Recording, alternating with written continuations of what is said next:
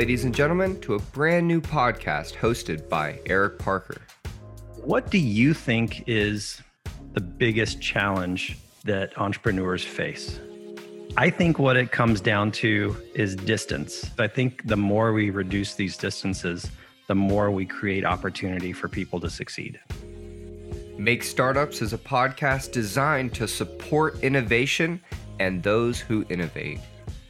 I'm your producer, David Bash, and Eric and I started out his first episode with a conversation about a panel that he put on with Congressman Rick Allen, the representative for Georgia's 12th District. During this panel, different entrepreneurs from the Augusta area got to talk to Rick Allen about the role that government has played in their business and how that role may be improved. You're listening to Make Startups, and now, here's your host, Eric Parker.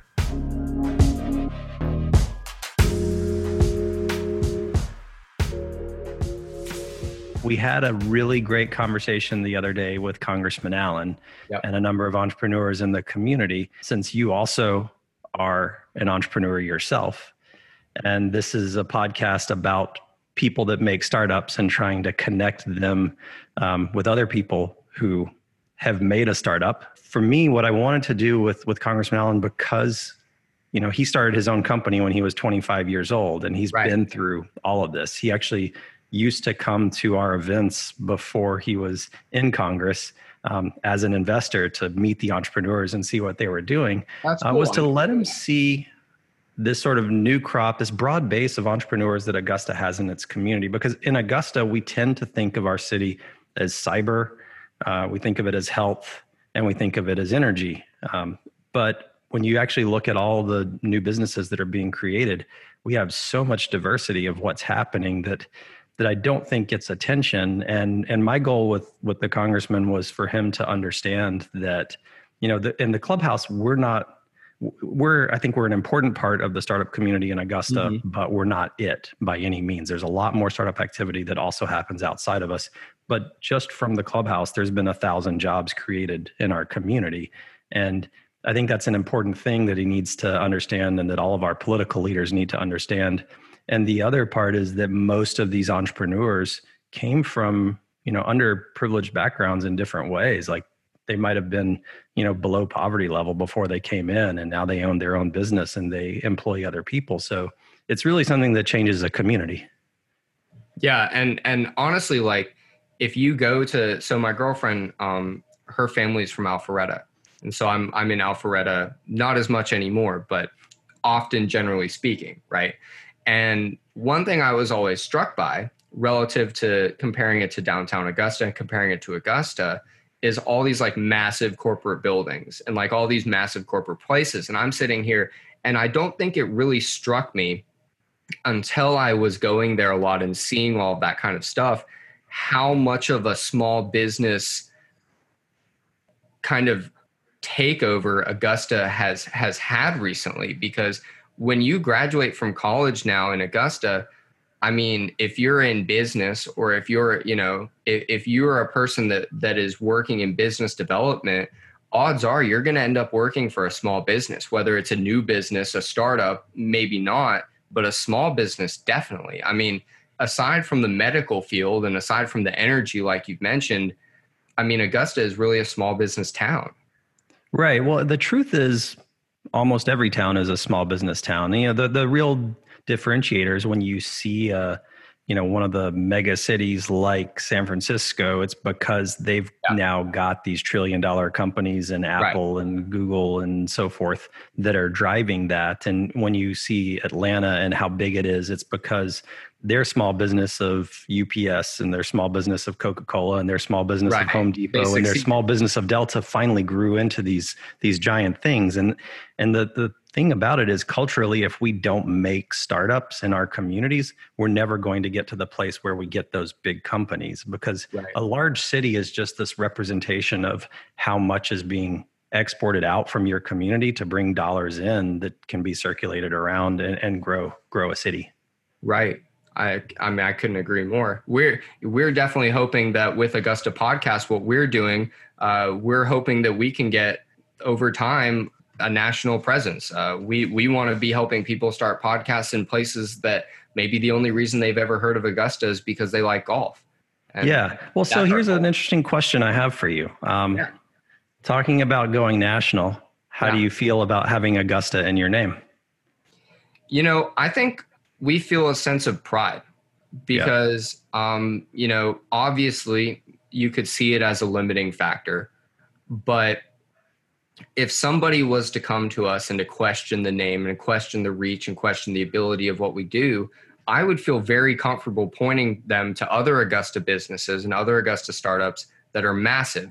Maybe they don't have the word Augusta in their name, but we're happy to be ambassadors on behalf of the city. And at the end of the day, our business came from a podcast where our whole goal was to grow the city of Augusta. And so if we start a business based off of that podcast and we're not fulfilling our mission, then I feel like long term, we're going to lose sight of what we're trying to do. And I think long term, if you lose sight of your mission, you will be unsuccessful. And so, you know, maybe we lose a client or two because they don't want to come to Augusta, or they don't want to work with a company in Augusta because it seems too small.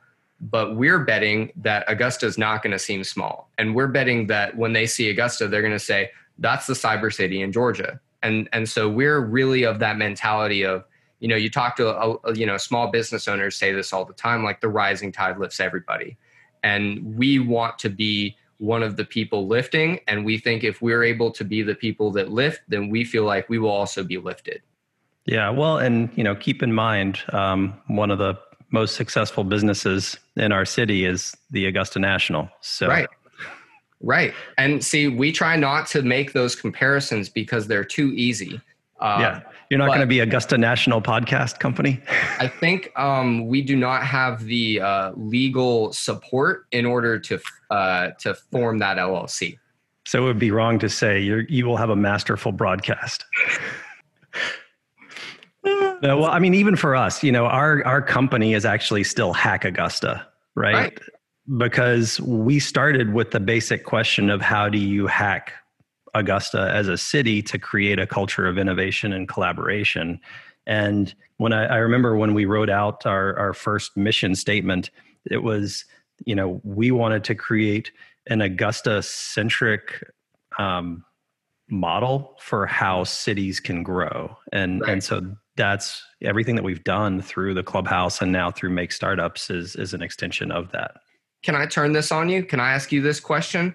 Yeah. Were you guys worried about including Augusta in your name? And did you have any consequences that were negative because of that? So we have been intentional in using the name Make Startups as we grow outside of the community, because much like Hack Augusta was the embodiment of our mission here in this community, I think Hack Augusta, it's hard to explain to somebody in Boulder, Colorado, like, how are you going to make your community grow? Well, you know, work with Hack Augusta. And so we did make the shift there. And I think for us, we got away from it early because what we found when we first created the Clubhouse itself was that we were going to make it and just call it Hack Augusta as a space. And, but there were a lot of other groups that were meeting up in our city at that time. And so naming the space after us felt to everybody else like it was less inclusive. And so we quickly adopted the name The Clubhouse at that point. And it really, it's like the idea is the Clubhouse is the place where we can all go and do whatever we want to do. And we try to still stay true to that. And actually you've kind of, so our company will be Augusta Podcasts. Our studio, however, our goal is, our short-term goal right now, which we feel pretty confident we're going to be able to do soon, is that we want to sell naming rights to the studio. And so I think that that's going to be able to offset, you know, we may be Augusta Podcasts, but we may be coming to you from X company studio. And so by doing that, even though TaxSlayer Studio coming, TaxSlayer Studio, speak it into existence. Plant that bug. I say TaxSlayer every time we use a what would it be name, but I didn't know if I wanted to put that out there on this podcast. But yeah, so we would be TaxSlayer or X company studio. And so even though it's Augusta Podcasts LLC, having a national company co-sign that and having a national company co-sign the city of Augusta through us, I think would be a success for us. And I think it would help with any kind of potential issues we might run into. Right. Yeah. And, I got to say, we're at that point in our history as a community where I'm really excited to see what are those national companies that are going to be coming out of this. Going into this, like I said, the congressman had been somebody that that I had spoken with and admired a lot, even before he was in Congress. And I thought he would give a really good insight. I was particularly excited through this that there were actually some legitimate things that came about. So some particular invitations for him to use the power of his office to try to break down some barriers. And I guess, one question I have is that something that's, do you find similar sort of connections? Like, is this an anomaly in the podcast world? Like, I feel like, holy cow, the very first time we're getting some cool stuff happening. I would say in the podcast world, if you're choosing your guests properly and putting thought into it, which obviously you guys are, I just want to quantify that. You do have to put thought into it and actually work hard to get good guests. But if you're able to get people that are high quality, I say high quality people, that could mean anything. That could mean hard workers. That could mean experience. That could mean intelligent. That could mean caring. There's so many ways that a person can be a high quality person. But if you're able to get that high quality guest, the amount of conversation you can have with that person is endless and incredible. You listen to a podcast like Joe Rogan, right? And his podcasts are 3.5 hours. And you're sitting there and you're like, there's no way I could ever do that. But having experienced what I've experienced and been in the studio with people like yourself and been in the studio with people like, I like to shout out Derek May. I love Derek May. He's such an interesting guy. He's a president of Zillion Investments in the Morris Company. And, I could keep giving examples, but I'm choosing to move forward. One of our best friends of the show is Deke Copenhaver. We could bring Deke Copenhaver in. We brought him in last week for the 4th time, and we had an hour-long conversation that we could have carried another 2 hours if we had wanted to. Right. And so it's really about connecting, I think, finding those right connection points and speaking about things that are important to people. And if you do both of those things and you have a high quality guest that's really going to put their all into the conversation, then you're going to get good content and you're going to feel that way after every episode. Wow. Yeah. No, I mean, I have to say, after being on your show, I actually didn't want to leave when the interview time was up. I was kind of like, wait, am I just not that interesting? But no. No, it was such a great fluid conversation, and I felt like we were in this place, and so I hope to have that sort of experience for people in here. I'll confess to anyone who happens to listen to this show that it feels really weird right now talking about trying to tee this up and what it might be, because the truth is this is just Eric having a conversation with David. And, I like I said, I think what you do is pretty interesting. I am curious before we go into the roundtable. Right. What do you think is the biggest challenge that entrepreneurs face? Okay, I'm going to answer that question, but I'm going to answer that question relative to where we are right now. Like and I'm not going to say Augusta specifically, but I'm going to say a mid-level town, a mid-level city, right? So we're not a capital city. We're not Thompson, Georgia. We're not, but as much as we love Thompson. Right. One of my best friends is a teacher in Thompson. Great city, but we're a mid-sized city, right? And so I think a struggle that small businesses have in mid-sized cities is, one, there's so many small businesses in mid-sized cities that it can kind of, I feel like, to your potential clients, to your potential customer, you kind of have to really, really work as hard as you possibly can to establish yourself and your legitimacy. And I think legitimacy is the biggest hurdle to get over. And that's right now. Legitimacy is the biggest hurdle to get over, because you have to say, not only do we have a cool idea, not only are we intelligent people that can execute that idea, but in 5 years, we will still be executing that idea, as opposed to, deciding to go do something else, as, people might expect you to do in a small business. Now, I'm going to say two things, even though you didn't ask me. I think the biggest challenge of small businesses of the future, which we consider ourselves at Augusta Podcast to be a kind of a business of the future. We understand that what we're trying to do is not large right now, but we also understand that in 3 years, we expect it to be massive. And so I think a large consideration that people need to take in, especially for businesses of the future, tech businesses, which you deal with every day, is education. How are you going to educate people about not only what you're doing, but why is what you're doing important, and why is it an upgrade versus what they were doing previously? If you can't make that argument, and Chris Crozier, who is on this panel, is literally the best person in the entire world I've ever met at making that argument. But if you can't make that argument and establish in 30 seconds why your business is legitimate and why your business is smart and is going to help people and why they need it, then you're going to struggle. Right. Yeah. So it's interesting. There's, and I reference this way too often just to prove how much of a nerd I am, but it goes back to Tesla for me, not the company, but the man. The guy. And, are we talking about Elon Musk or Nikola Tesla? Nikola. Okay. Yeah. Okay. The original inventor. Okay. So I think what it comes down to is distance. And I mean that because my goal is always to figure out the sort of, at the highest level, how can I look down at something and say, this is the problem? And in every case, it's distance, right? So legitimacy is this, there's a distance that you have to overcome between where you are today and how you view yourself and how you aspire to be viewed.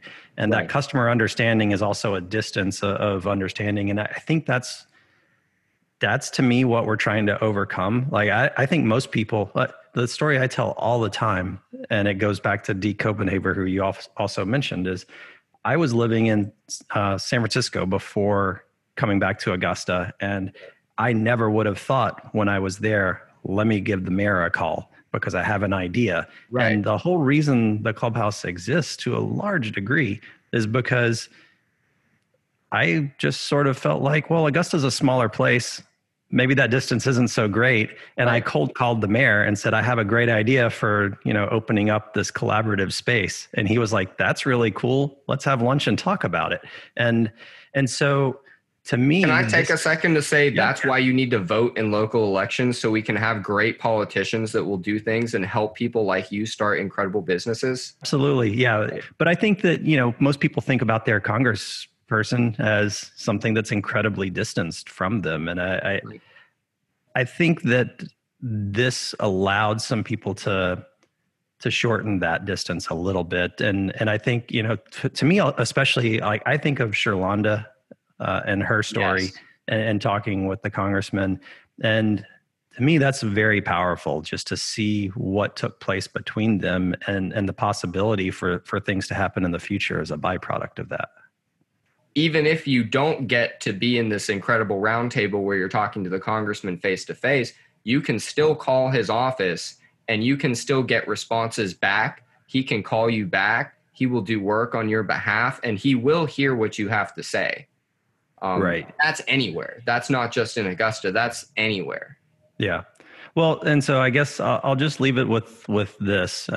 It's that my hope is that as people listen to this conversation and the many more that come after it, what they'll be able to do is to sort of put themselves a little bit in the place of whichever side of that conversation they see themselves, and think, okay, that's how I could reduce my distance, or how I could help somebody else reduce theirs. Because I think the more we reduce these distances, the more we create opportunity for people to succeed.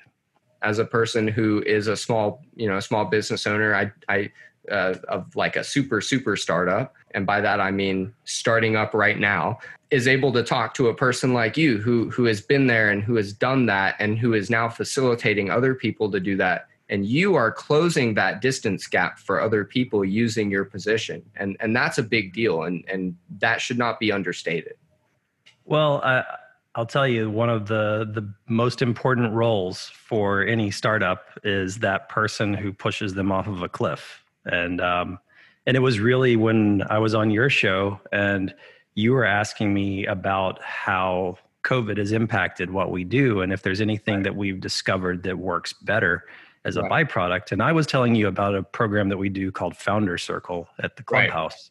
And at Founder Circle, it's been a thing that we've done, for 6 or 7 years, where we just get entrepreneurs around a table and we talk shop for an hour. And you can imagine 6 years into doing something every week, it feels a little stale after a bit.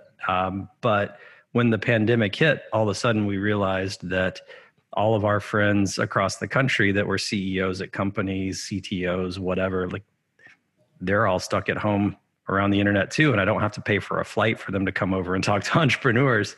So I just took the step of starting to invite more people in from out of town and taking advantage of the internet to grow the network for all the entrepreneurs here in the community. And it turned out to just be these amazing conversations where finally I could actually step back instead of feeling like this person that's sort of trying to make sure that a conversation keeps going for an hour between people. I could just say like, hey, I introduced you to, you talk. Right. And I think you were, I don't know if we want to go ahead and link this into what you did, but the conversation that you were able to have with Congressman Allen, where you had local entrepreneurs talking and non-local entrepreneurs too, because you had national companies that had started here. Them being able to directly talk to the congressman and give him their direct feedback. I mean, I think that was incredible because those are the people that at the end of the day, those are the people that need the most help, because small businesses are the ones that need the most help. And two, as you and I both know, small businesses are the driving force of our economy. And so as a small businessman himself, but as a small businessman, not in technology, in the development phase, which Rick Allen was, I think that perspective is really good for somebody to be able to take. Entrepreneurship itself tends to be one of the very few issues left in America that bridges our political divide. I think everybody supports the idea of businesses, supports the idea of people being able to create a business and to have the resources they need. And so that was a real important reason I wanted Congressman Allen to come on to our first conversation.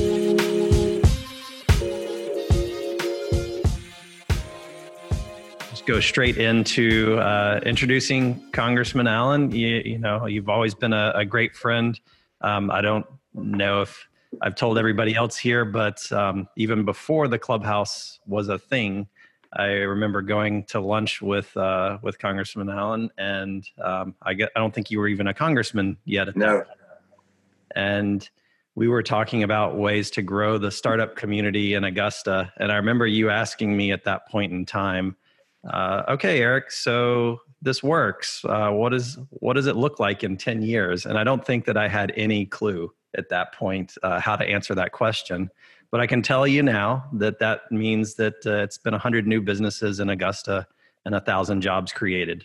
So it's worked out to be a pretty big thing. And I think we have some really big plans for what it means over the next 10 years. But before we get there, wanted to give you an opportunity to introduce yourself and say a few words. Good. Thank you. Eric and I go way back. Of course, Eric's a Georgia Tech graduate in architecture. And of course, I'm a building construction graduate from Auburn. And so we had mutual interest in construction. I spent the better most of my life building a small business, a construction business. I have firsthand experience in what it takes to deal with the issues that you have to deal with in running a small business. It's not easy, but let me tell you how important it is. As you know, we had the opportunity 3 years ago in the 115th Congress to do some things to try to create economic growth. Obviously, the only thing that government can do, which is one of the reasons that I ran for Congress, is to provide an environment where the small business community can flourish, where innovation can flourish, where we can do what we do best in this country, and we lead the world. There's no question about it. But let me just tell you what happened. In 3 short years, 50% of all the jobs were in small business sector. 50%. A lot of people don't know that. They think that all the jobs are in big business, but that's not the case. The other critical factor is that 70% of all new jobs are created by the small business community, the starting of small businesses. So you are crucial to this economy. Everything that we did, and of course, obviously we talked a little bit about COVID. Just to give you an update on the vaccine, the president started this thing called Warp Speed. And we've got the greatest minds, not only in this country, but collaborating throughout the world in search of a vaccine. In that search, we have discovered a lot of great therapies, which has substantially reduced the mortality rates. But basically what we were told in a classified briefing, which is now pretty much public, is at that time, and this was the 1st of April, that if we did nothing, we could, as many as 3 million people would lose their lives. And then that just couldn't, we just had to do something to prevent that. We had to act quickly, and we came up with the CARES Act. And which, again, I didn't go to Washington to spend $2 trillion. I've been trying to figure out a way to balance the budget up there. But we had to deal with this issue, and much of that worked out. One of the programs that I'm sure that a lot of our folks on the call today probably participated in was the PPP program. And never in history has a legislative event like that happened where we passed the legislation and then we're on the front lines of getting that legislation implemented. Our staff was working 24/7 for several weeks, but basically we were able to get $500 billion out the door and in the hands of small businesses to try to bridge this thing for 8 weeks. We felt like we were told that in 14 days, if we isolated, we could get it under control, and we did. We obviously we didn't want to lose one American, but we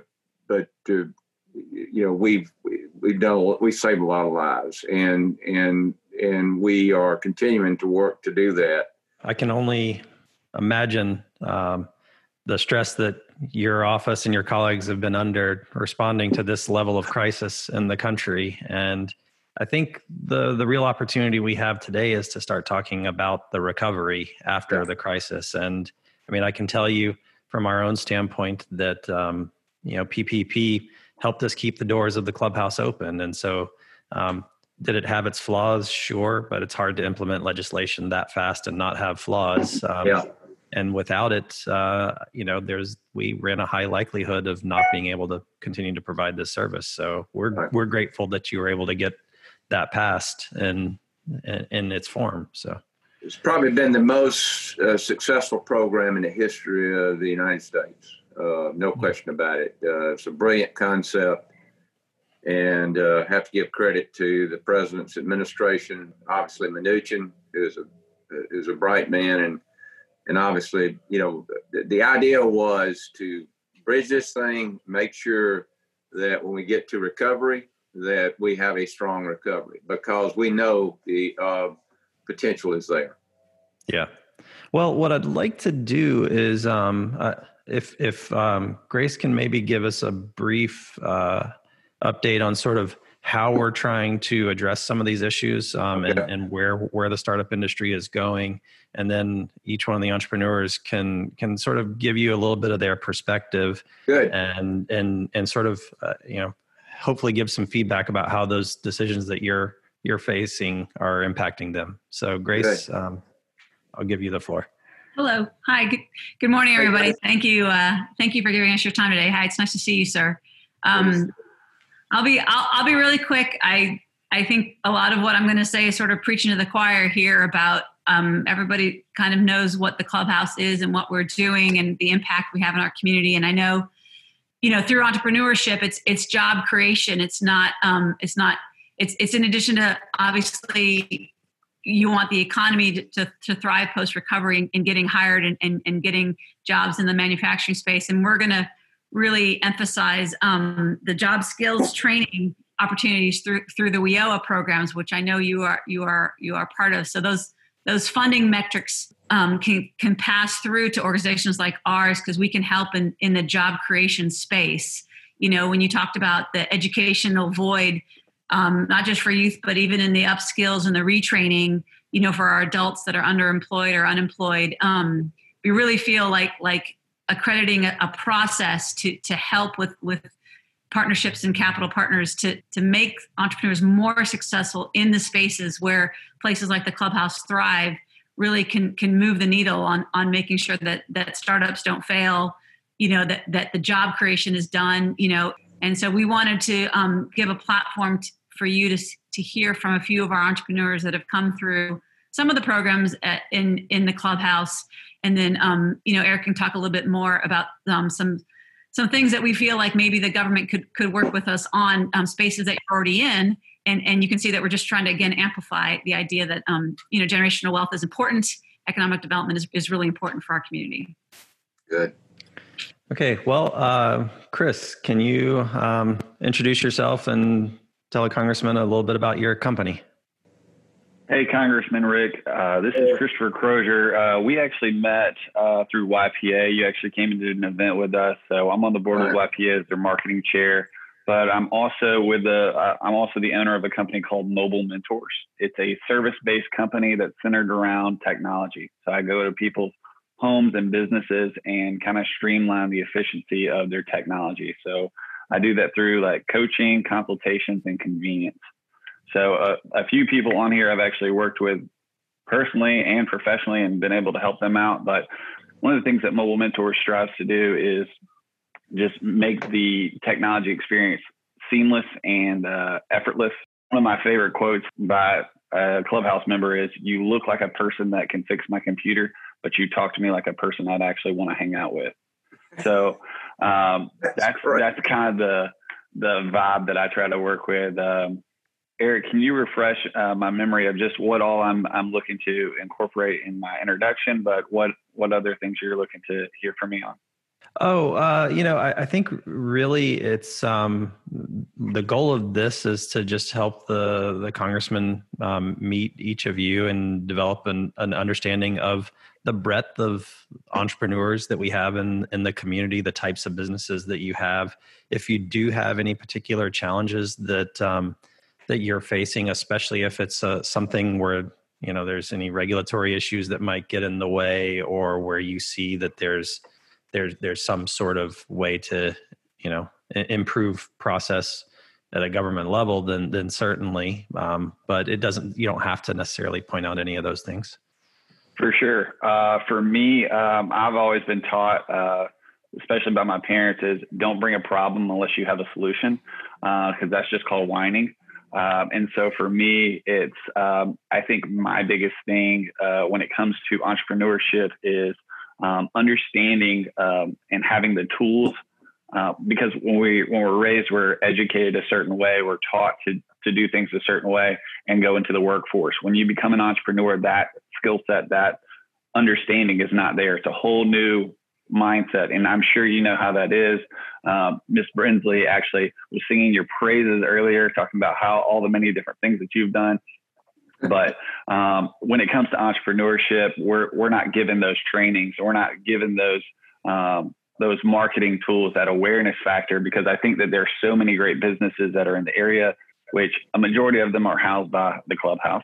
But it's having the marketing tools to get that awareness out, to get that gap in between working as a waiter, as a janitor, as all these different things that you have to do, and then working as your main job or the dream job that you want to do. So it's having the training and the marketing and awareness that's out there to get us to where we need to be. That way we can be that other 70% that is bringing in new jobs, that is adding to the economy, that is helping others out. I was speaking earlier with Eric and Grace on a Zoom call, and by 2055, half the American population will be eligible to be living in an assisted living community.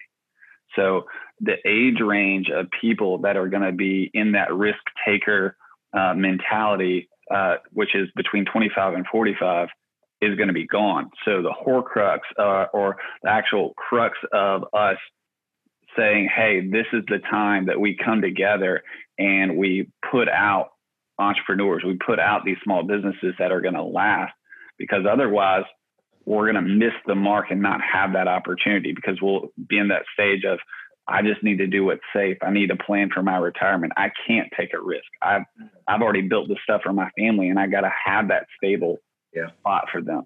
And so just having the tools and the trainings. And so I think Eric has laid out a lot of great things with the WIOA plan and the workforce development that's out there. And so kind of hearing from him and seeing how those grants and training opportunities would be beneficial to us. But I'll leave and let everybody else kind of introduce themselves. I'm sorry I took up so much time.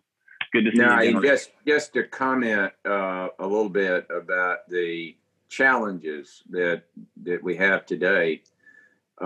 This whole business concept is moving so fast.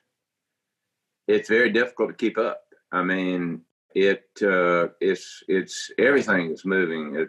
Well, in Washington, they call it Trump time. I mean, the guy's just, go. And, it's very challenging in the small business arena today.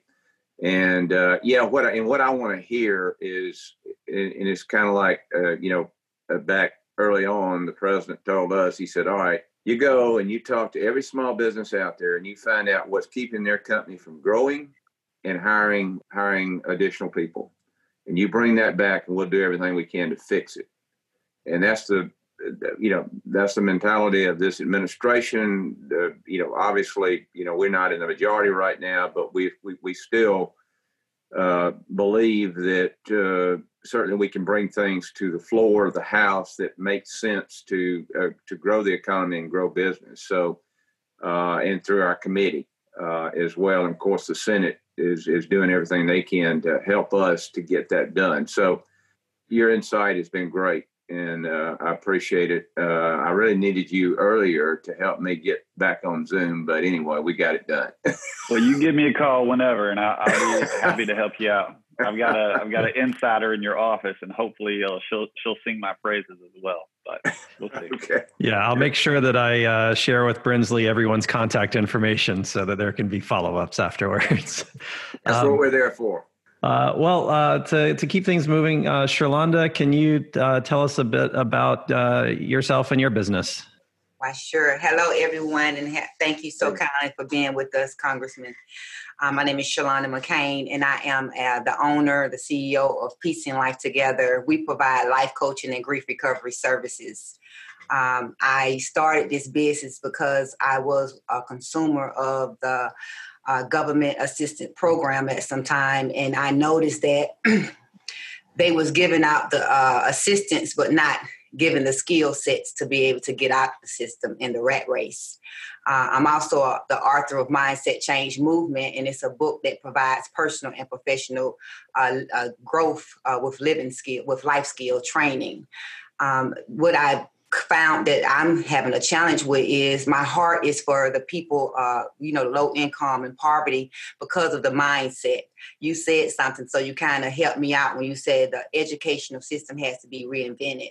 I think I know I have a solution to that problem, and which is the root is life skill training. We got education. We can send them to college. We can send them to workforce. But what about them not understanding the basics of living skills, communication, conflict resolution, goal setting? And this is what my business do. I partner with other organizations. I work with individuals, but my heart is pulled to work with individuals who are getting assistance from the government, HUD, Section 8, also, TANF and Medicaid and welfare. So I'm honored to be able to speak with a person who is within the educational arena. But what I do see that's been missing is the life skill education.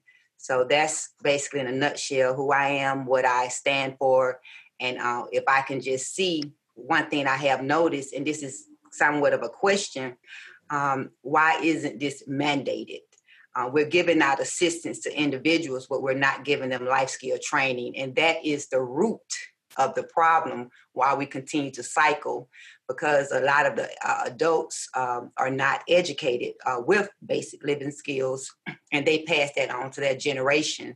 So that's why we see a stuckness in our communities that's going forth. So that's me, Shirlonda McLain. Well, let me tell you, there's a special place in heaven for people like you.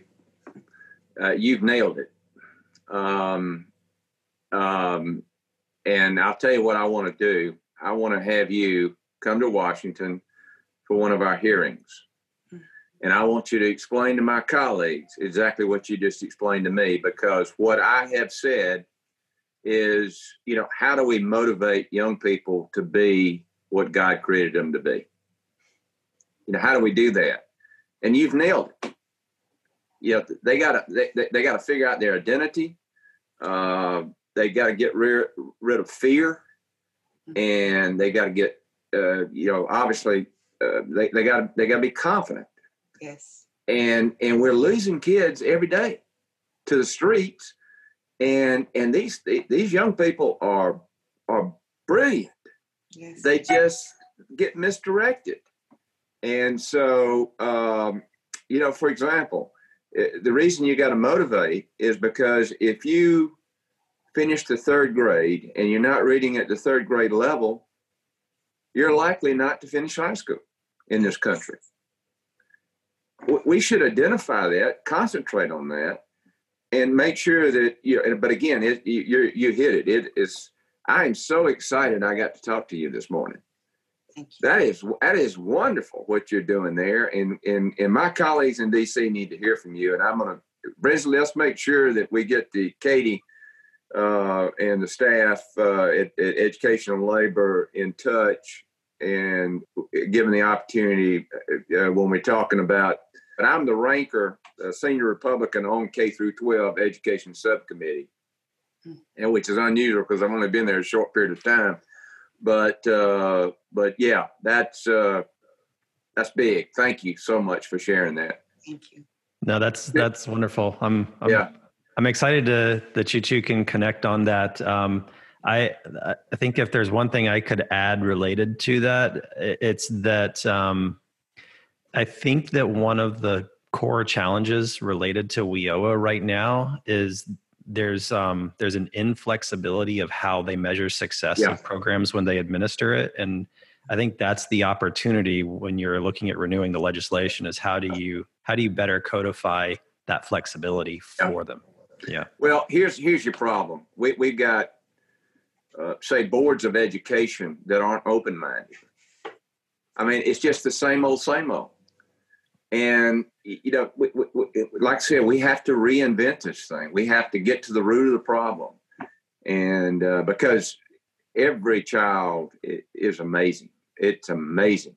And we have got to stop these young people from falling through the cracks and living on the streets and, getting into trouble. And because, like I said, when we get this COVID under control and get this economy growing, we're going to be right back where we were. We're going to have more jobs, and we got people looking for jobs. It's going to be big. Well, since we're on the subject of giving people a hand up instead of a handout, it's my pleasure to introduce Eric Harrison and his company Moonrise to you. Hi, Congressman. Thank you for meeting with us today. You are on my two favorite committees, agriculture and labor. Those are the things I'm really passionate about. They're very important. Yeah, I agree. We actually recently moved to a new property in Thompson, Georgia. So we have some acreage, and I'm raising chickens and pigs. So cool. So a couple years back, we started a company called Moonrise with the idea to make it really easy and efficient for people to find work, meaningful work and jobs. Currently, the mechanism, if you're looking for a job, is you'll scour job boards, you'll apply to a bunch of different places, and maybe you'll never hear back.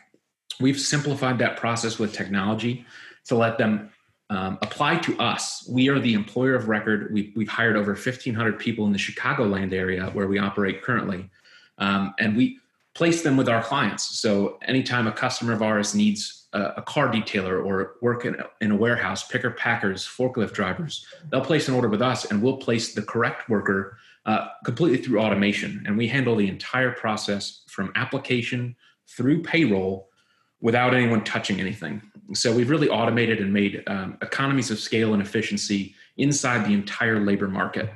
One of the things that you touched on earlier in your introduction is that you said that big businesses often can deal with regulation in a way that small businesses cannot. And one of our big challenges is that we're a small business that employs a massive labor force. And so we fall under the big business guidelines in a way that is regulatorily complex for a team. I run a team of 8 managing a workforce of 1,500.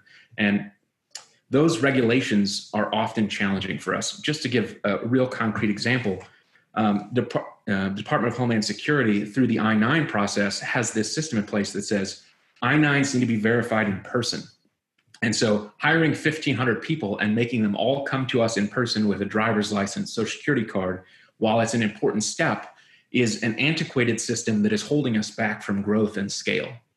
So those are the types of challenges that we're facing on a daily basis. We are making do with what we've got. We're expanding from Illinois to Tennessee, Georgia, Indiana, South Carolina. We think we have the opportunity to become one of the largest employers in the country and really make it easier for people to find work and earn a paycheck. Let me ask you to do this. As I stated earlier, if you'll give me a list of whatever's keeping you from efficiently doing the work you need to do, dealing with these antiquated systems, our office will do this. First, we will meet with the president and make sure the administration, if they can deal with Homeland Security direct, the agency direct, we'll fix that. If we have to do it legislatively, we'll introduce legislation to fix it, and we'll get that done for you. Great. That'd be awesome. Thank you for your time. Yeah, glad to do it. That's what we're here for. Mm-hmm. I will say, to follow up, because I think it's a nuanced but really important point, that I'm sure you're very aware of the impacts of the gig economy for everyone now, and what's really interesting about Eric's approach with his company is that they're actually putting people on payroll, and so they're still contributing to this our economic system in a way that a lot of companies are skirting. And so I do think if there's a way to encourage taking on that level of responsibility, that would be a game changer. Yeah, it's a big deal. I've got one of my best friends and supporter is MAU, Randy Hatcher. In fact, I don't know. I would suggest. I mean, he has these challenges, and they're big. Big subcontractors to BMW. They do mainly automotive, but I think that and the thing is, your business is going to be so important. When we get, like I said, when we get this thing contained, and we do that, say by the first of the year, you're going to see euphoria. You're going to see. You might see an expansion of an economy unlike we've never seen before. We got to be ready for that, and all of you are going to be major players in that, by the way.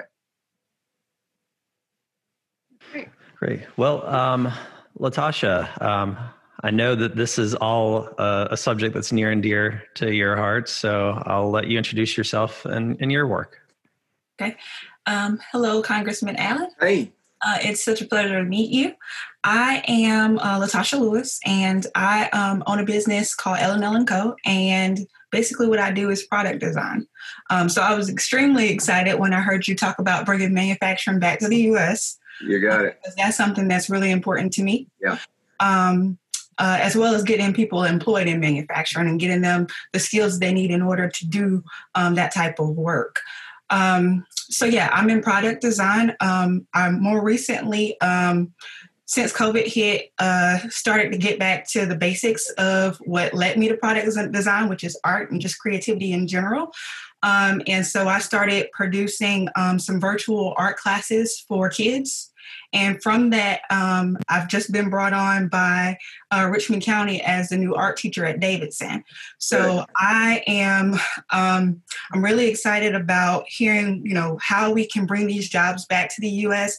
and really equip people with skills so that they don't lose sight of how they can apply creativity to the workforce, because that's something that's happening here. If you, especially in the South, if you're interested in entrepreneurship, or you're interested in drawing, or these artistic skill sets, a lot of times you don't see yourself in Georgia.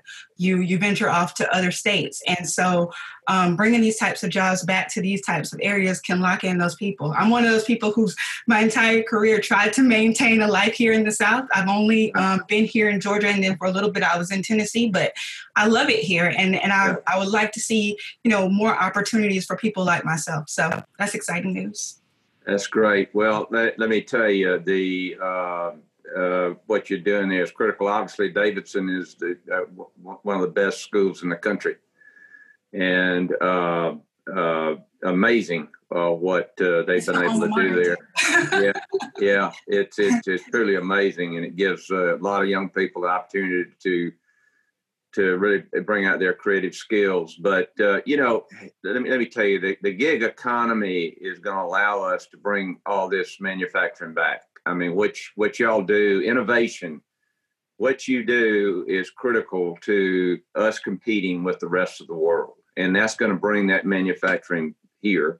And it's going to, and we already know that, 10 years ago, these certain things that are made in China could be made cheaper and shipped here and made cheaper. That's not the case today.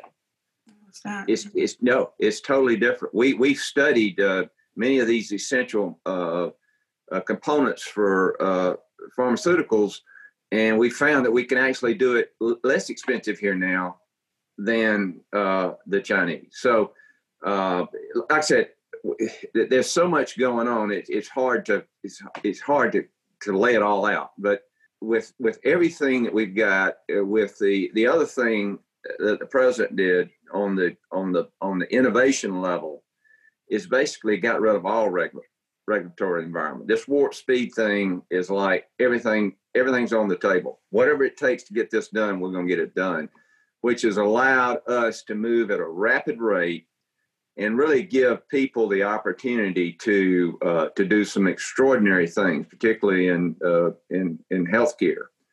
One of the other things that's important is flexibility of funding. We need flexibility. In other words, the federal government funds about 11% of education in the state of Georgia, but the problem is they dictate how that money is going to be spent. Well, every school system's different.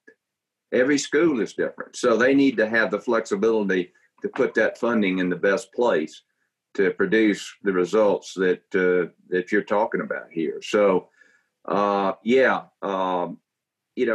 what we've done in one county or one city in this district, which is extraordinary, is we have 3 theme schools. One is arts, the other is leadership, and the other is science and technology.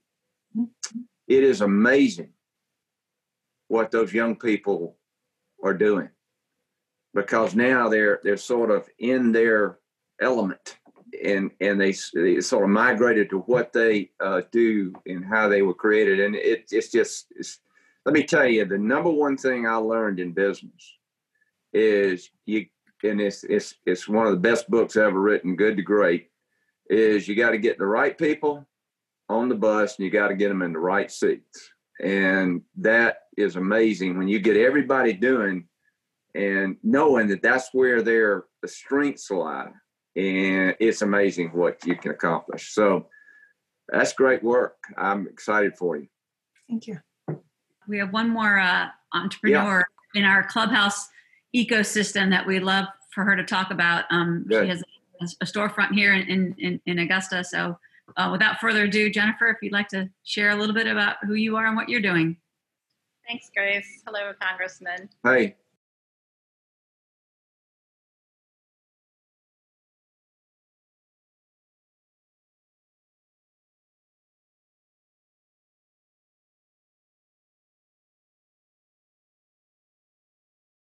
I own Field Botanicals. We launched in October 2008, and it's both a body care brand as well as an indie beauty store, and we're located on 12th Street right behind Farmhouse.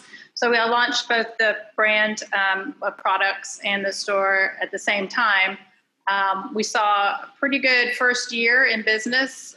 We operated in the black, totally self-funded for that first year. Then COVID hit. So I have to say I was pretty dependent on the SBA provisions with the PPA loan, and I did get COVID-related EIDL as well with the advance, which really helped those thin months. We anticipated within the store and the brand 60% growth in the second year, but we saw 40% loss. So that's, it's a sharp contrast when we were really scaling up to be hit with this right at the onset of where we should have been really highly scaling. So it's kind of stagnated us. We're surviving, but and we've got great community support, which I'm really grateful for. Good. And resources like the Clubhouse and the Small Business Development Center have been crucial to that as well. Just being consistent with keeping the business afloat. My background is not in entrepreneurship. I have 20 years in regional planning in a local government. I work for a council of governments in South Carolina, so I'm well familiar with legislation and the WIOA program. And like Eric mentioned before, I feel that, part of the issues with the labor assistance that WIOA provides is that it's geared towards manufacturing and large manufacturers just because of there is a lot of red tape. There is a lot of regulatory steps to go through to get assistance to businesses. And it's a lot easier to deal with 2 manufacturing firms who are hiring 50 people each than deal with 20 small businesses who are hiring 5 people each. It's just, as far as a workload perspective, that we fall through the gap as small businesses. Yeah.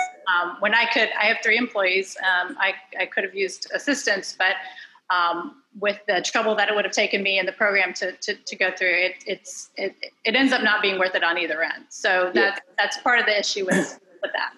Well, we got to fix that. Because you are the average small business, and it's a business like yours that are the key to the innovation, the growth, and whatnot that we need in this post-COVID economy. So we need to fix those issues, and I'm glad you brought that to our attention. And again, the government it's hard for the government to fix anything, but we can certainly do it legislatively or through the agency to try to improve that system and make sure that you have the tools you need to one, survive this thing, and then 2, to be ready when you have to fasten your seatbelt when this thing takes off. Because I got a good feeling. Well, I think entities like the Clubhouse and the Small Business Development Centers have the flexibility like small businesses do. We can pivot real fast. So, where these larger agencies, they can't do it. regional agencies, they can't. They have to go through federal legislations to pivot, but allowing the flexibility of the smaller groups and agencies that are helping small businesses, I think that's where the focus needs to be, just because they can turn around. They were making masks within a month for the hospitals. I mean, who does that? Like a big corporation could not do that. So I think, that's the way to try to funnel these funding so we can get, I did get assistance from the SBA, and I highly appreciate that. But man, I was on the phone daily. I know. It was hard trying to get through. So it was difficult, really difficult. Sometime we have more time, I'll tell you some stories. You won't believe it. I mean, I'll tell you one real quick. I got so frustrated that finally I called our leadership and I said, I can't get anybody to answer the phone at SBA or Treasury. I want to talk to a human being. All I'm talking to is recordings.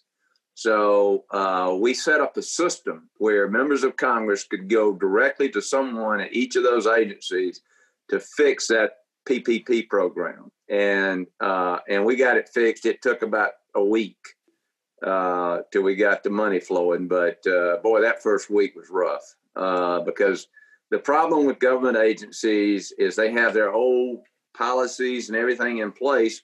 Well, the intent of Congress was to save the small business community. The president said we must preserve small business in this country because it's the engine. It's what really has brought this. I mean, we were a $22 trillion economy going on $23 trillion. And so, and again, like you said, the projections were almost unbelievable. But here we are. And but like I said, we got a chance right now to fix these issues. And thank you for sharing it with me. Thank you. And I know that you probably have a schedule to maintain as well. Just really quickly, your office has already been very supportive in helping us navigate through some of the WIOA related issues. I wanted to give you the update that at this point we do have. So we've taken the approach that the core challenge is that entrepreneurship isn't recognized as an independent industry sector, so to speak, and the funding is geared in that way. So Grace and I actually created an accrediting agency where we've been organizing banks and investors to serve as that industry recognition process and credentialing. So at this stage, we have pilot programs that we are going to be launching in 2021 in Georgia and in Colorado to begin to test some models around the ability to use WIOA funding. And we would love to continue to work with your office as we learn more about what's working and what's not in that arena. But the idea here is that anytime someone graduates from an accredited program, they will actually already qualify for funding for their business from these banks and from these investors. Well, we'll be glad to do everything we can do to make that thing work and make it work for. Let me tell you, what you're doing is going to be the lifeline to keeping us ahead of the world. It's all about innovation. It's all about giving people the opportunity to innovate, to produce, and to hire folks, and to allow them to provide for their families and their communities. So that's what we're all about. This has been the most fun I've had in a long time. Well, glad to hear it. Thank you all, and have a great day. You. Great to be with you. Thank you so much. Appreciate everybody. Thank you. Bye-bye. Bye-bye.